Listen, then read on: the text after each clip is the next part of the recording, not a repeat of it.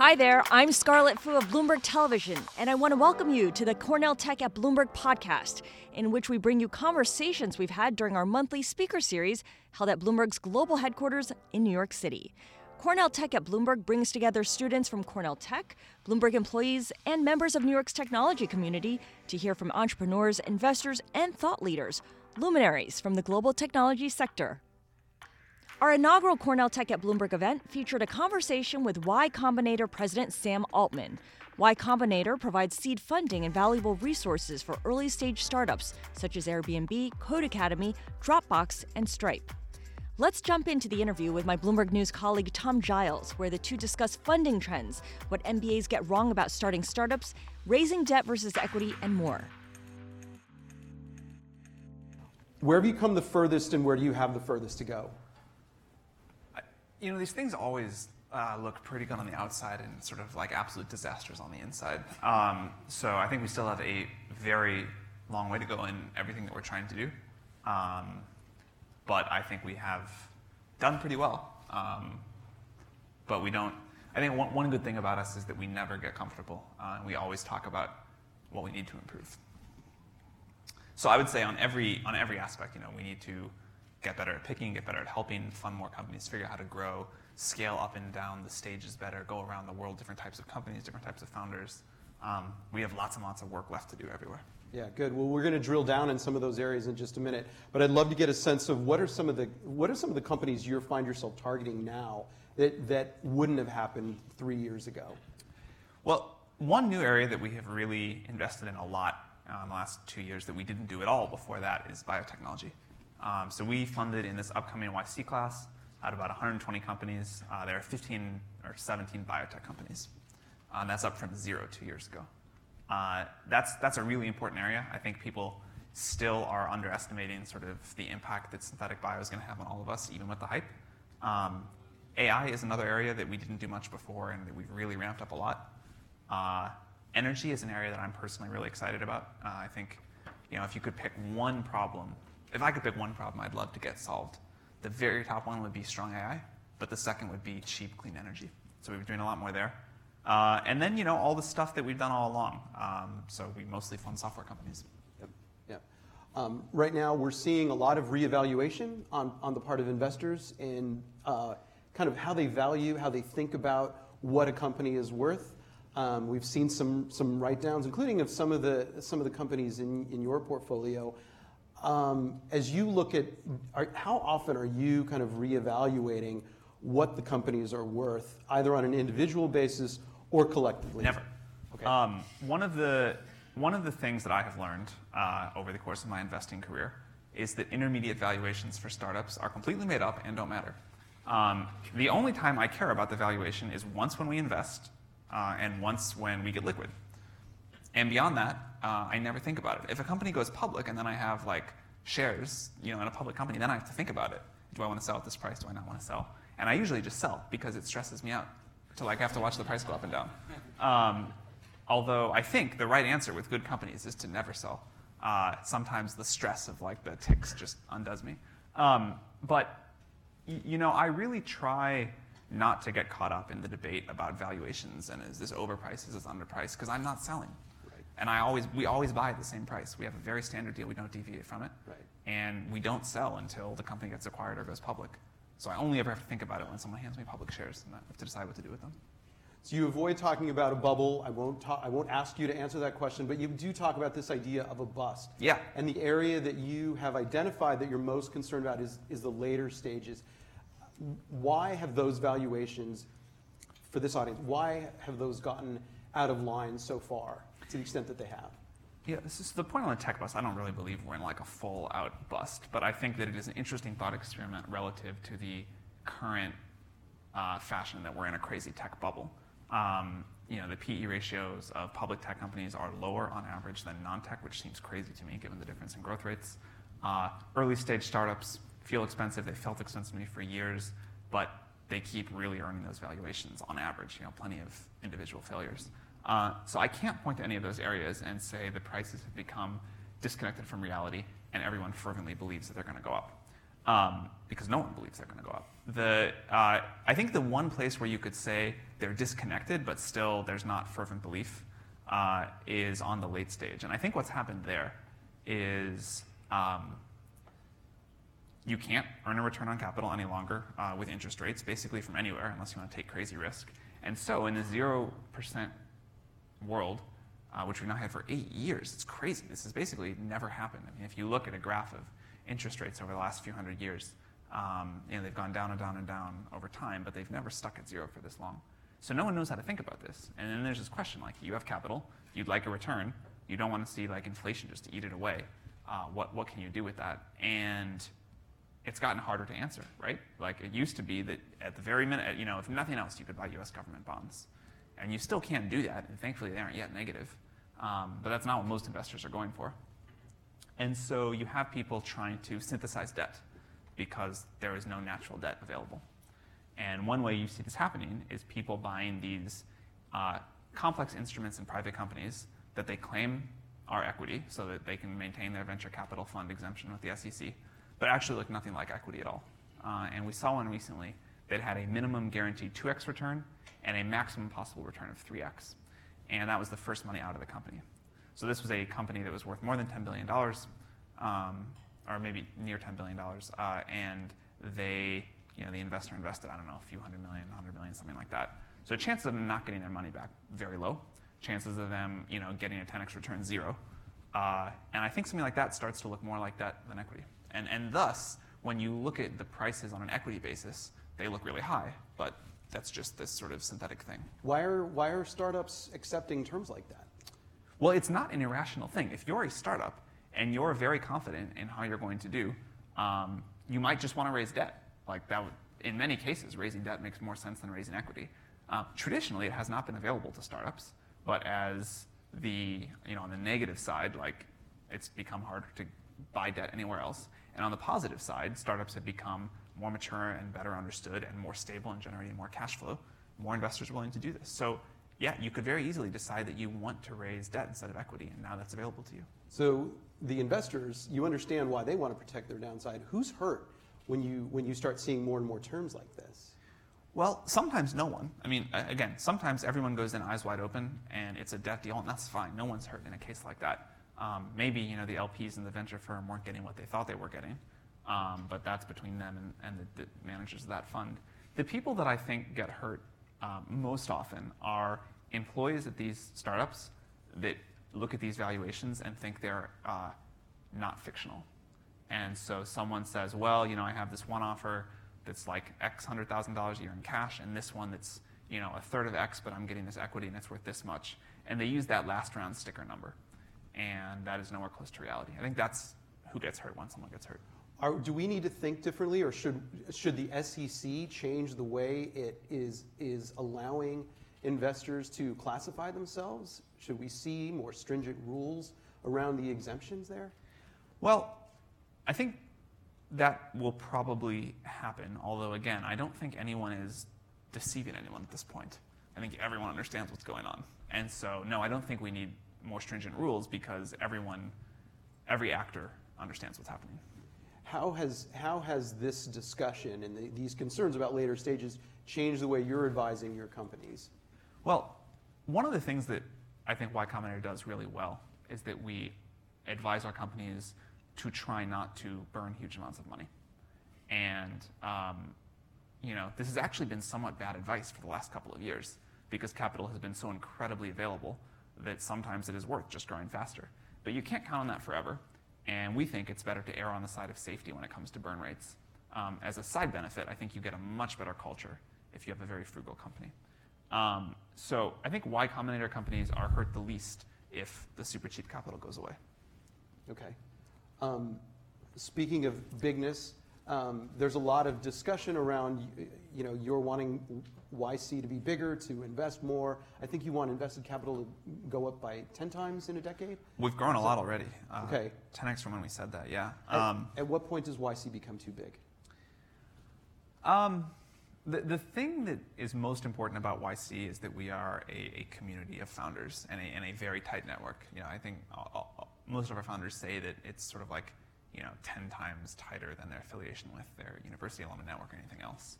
So it's this loose network in tech, in startups in Silicon Valley that is incredibly helpful to the companies that we fund. And if that started to dilute, and the way that would happen is if the founders we funded were less good, then that would be disastrous. And I think that is the biggest risk we'd face with growing too quickly or getting too big. Okay.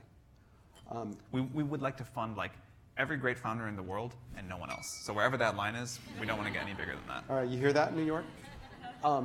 Speaking of our audience, is there any kind of discussion? I realize that really an entrepreneur from anywhere, both in the United States and abroad, can apply to YC, but is there talk or is there discussion of kind of setting up a home base outside of the Bay Area, like, for example, New York or London or somewhere in Asia? We do talk about it periodically, and we may do it someday in the future. I don't think any of us are dead set against that. I think it's still such a huge advantage to be in Silicon Valley for 3 months and get access to the network there, meet people there, sort of just get embedded with this network you can take with you wherever you go, that I would still feel like we were doing a disservice if we didn't have part of our program be in Silicon Valley. Now, I expect that will someday change, and we reevaluate that every time we all sort of have a partner offsite and talk about it. If and when we get to the point where we think it is better for our network and founders to run a program somewhere else, we'll do it. Okay. We're seeing a lot of people who might, in a decade or two ago, go into, say, investment banking, work at a securities firm, go into consulting. We're seeing a lot of those people gravitate toward Silicon Valley, gravitate toward tech, gravitate toward software. How often are you encountering these people, and what kinds of misconceptions do you find them coming to Silicon Valley with most frequently? Yeah, certainly the MBAs have been coming recently. I think there are good reasons and bad reasons for that, and the misconceptions they have depend on whether they're coming for the good reasons or the bad reasons. So the worst reason, there's this famous observation that sort of MBAs are this lagging indicator, and because they sort of have been trained to be risk averse, they go into whatever seems the safest, but the world changes so quickly that if you do that, you come in at the end of a cycle, and so the class of MBAs always picks the wrong thing. So unfortunately, hopefully that's not true, because they're definitely coming to tech right now, to startups right now. So one bad reason is that people think they're going to make a lot of money quickly. And another bad reason is that a lot of the things that MBAs used to do are not working. Finance has not been as great the last few years or the last 7 years as it was before that. Sort of the big corporate jobs have gotten less attractive than they were the general management jobs at big companies. And so, people sort of watch the social network, whatever they do, and say, wow, that seems like a way to make a lot of money quickly, and this is the new thing, and they come do that. So the biggest misconceptions that crew of people has is that it's easy, that what they learn in business school will help, and they're going to make a lot of money quickly. And we try to explain to everyone that none of those things are true. Starting a startup sort of is hard in a way that most people don't have a framework for, harder than any kind of regular job. And it takes far longer than anyone thinks, even if you adjust for that it's going to take really long in your head. And you don't make a lot of money for a long time, and then all of a sudden you make a bunch at once. Or maybe not. Usually you don't make any. And so we try to explain this to people. Do you see this shift in talent having a long-term impact both on Silicon Valley and financial services? What are the long-term implications? Well, I don't think it's going to be a forever shift. I mean, one thing about this group of people is that they sort of move around and kind of focus on different areas at different times. So I don't think it'll be a forever shift. Okay. We saw one of your most prominent companies, Airbnb, in the news recently quite a bit around Proposition F in San Francisco. A lot of discussion about the role of tech in the inequality debate in the Bay Area and beyond. Your sense has been that, well, it's incumbent on the government. The government has dragged its heels in terms of housing reform, for example, affordable housing. But what is tech's responsibility in the debate over income inequality? Honestly, I think tech's responsibility is, well, first of all, I think tech makes inequality worse, but creates so much more wealth that everyone is better off. So if you look at things like Uber, they start addressing very rich people only, and then they kind of now, many people of many different economic classes take Uber everywhere. Products like Facebook are free to users. Products like the iPhone, which are more powerful than a supercomputer, not that long ago, are within the range of billions of people.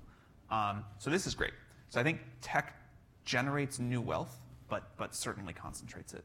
And I think inequality is impossible to eliminate, and just because technology concentrates luck and the circumstances you were born into, and skill and hard work and everything else. This has been going on since we stopped being hunter-gatherers, right? Like technology is a lever, and it increases inequality. What I would like to see policy do, because I don't believe inequality can be stopped, I think it's just an outcome of technology, is I think policy and government certainly can redistribute. And I think that I'd love to see a policy which is, hey, tech is going to generate more wealth. That's great for all of us, but it is going to become more and more concentrated. And thus, we are a rich enough society that we don't need people worrying about what they're going to eat or where they're going to sleep. And let's have government fix the redistribution problem there, but not try to say that everyone has to make the same number of dollars, because that is just against how technology is going to work. Well, based on that, I think I can predict your answer to this. But right now, in the election cycle, we're talking a lot about investors and carried interest, and how that should be taxed, whether that should be taxed as regular income. What about a situation where you started to see a discussion of should venture capital gains be taxed more? I think we should be taxed like ordinary income, and I donate my difference. Between carried income, because I think it's ridiculous that we get a tax break on carried interest. I think that there is no logical way that I can justify why the returns that we earn managing other people's money should get capital gains treatment. So, the good news is YC Research gets big donations from me, but I don't believe in that. How does that discussion go over dinner parties and with your friends in Silicon Valley? Well, there are strongly opposing views, but not. There are more people that sort of agree with me that we should be paying income tax on our income than you would think. There's a separate question which I'm actually not entirely sure what I think about whether there should be a capital gains tax rate at all. But certainly the carried interest thing, I have a hard time defending, and plenty of my friends have a hard time defending too. Yeah, great. When we've talked to you about the question of the lack of diversity among venture capitalists and in some areas of the tech sector, you've said that you're funding, for example, women-led startups at roughly the rate at which they're applying. Now, I guess my question to that would be, what can you and what are you doing to ensure that you're getting a higher number of applicants, a higher proportion of applicants from, say, female-led startups or those led by minorities who are underrepresented in Silicon Valley? Well, I think that there are a lot of different things we do. I'll touch on a few, but there are, we don't just look at this as sort of women and men or black founders and white founders. We really just try to say we want the maximally diverse set of the top of the funnel we can have, and that can mean a whole lot of different things. But if you sort of say everything at once, then you can't really focus on anything. So one of the best things that I think we've done on the female founders side is we host the Female Founders Conference every year in San Francisco. It is only for female founders, and that has had a noticeable boost to the applications we get from women. And many of the most successful women that we have funded recently met us or got inspired to start a startup at that conference. We do open office hours focused on specific groups of people where we feel like we don't have the touch points in our network yet that we'd like to. Most of the founders that we fund, we have had no previous connection with. However, certainly there are some where an alumni will say, hey, I know this person's great. And we love those recommendations. We love it when our alumni go off into the world and meet their smartest friends and say, you got to apply to Y Combinator. It's the best thing that ever happened to me. That is the best possible marketing we can ever have. And so, but the downside of that is that people tend to be friends with people like them. Now, again, it's small percentage of the referrals, but we realized that to reach into new networks, we need to host new events or host these open office hours, which have gone over really, really well. One of our founders, Jessica Livingston, and partner now, does the Female Founder Stories online, where she profiles role models of really successful women that we funded. We're going to start doing that for other groups as well. But putting the role models out there has gone a long way, too. We talked a little bit about, at the beginning, about cash burn Yep. and your concerns about that. What kinds of advice are you giving to your companies about their expenses? How has that changed over the last several months? And what kinds of advice are you giving them on belt tightening right now? Well, the advice that we give there is always the same, no matter what everybody else is doing. One of the not that secret because I talk about it publicly, one of the factors in our success is that we are pretty good at ignoring the gyrations of the market. So we don't move our terms up and down when the market goes up and down. We don't move our advice up and down. We just say, here is what we think you should do as a startup. And no matter what everyone else is doing, you just do this. And so we always tell startups that we think it is a huge advantage if you have profitability within grasp. So that means, it doesn't mean you're profitable right now, but it means if the world went crazy, you could get to profitability without needing to raise any outside capital. And you have to assume that if the world is going to change like that, you're going to have some decline in customer revenue as well. So we tell startups is treat the dollars you've raised as the last you will ever raise, and have a plan C about what happens if you can't raise any more capital. It's fine to operate on plan A, but continually think about plan C and whether you have that in grasp if the world goes crazy. And that, I think, is good advice in any market, and it's the advice we always give.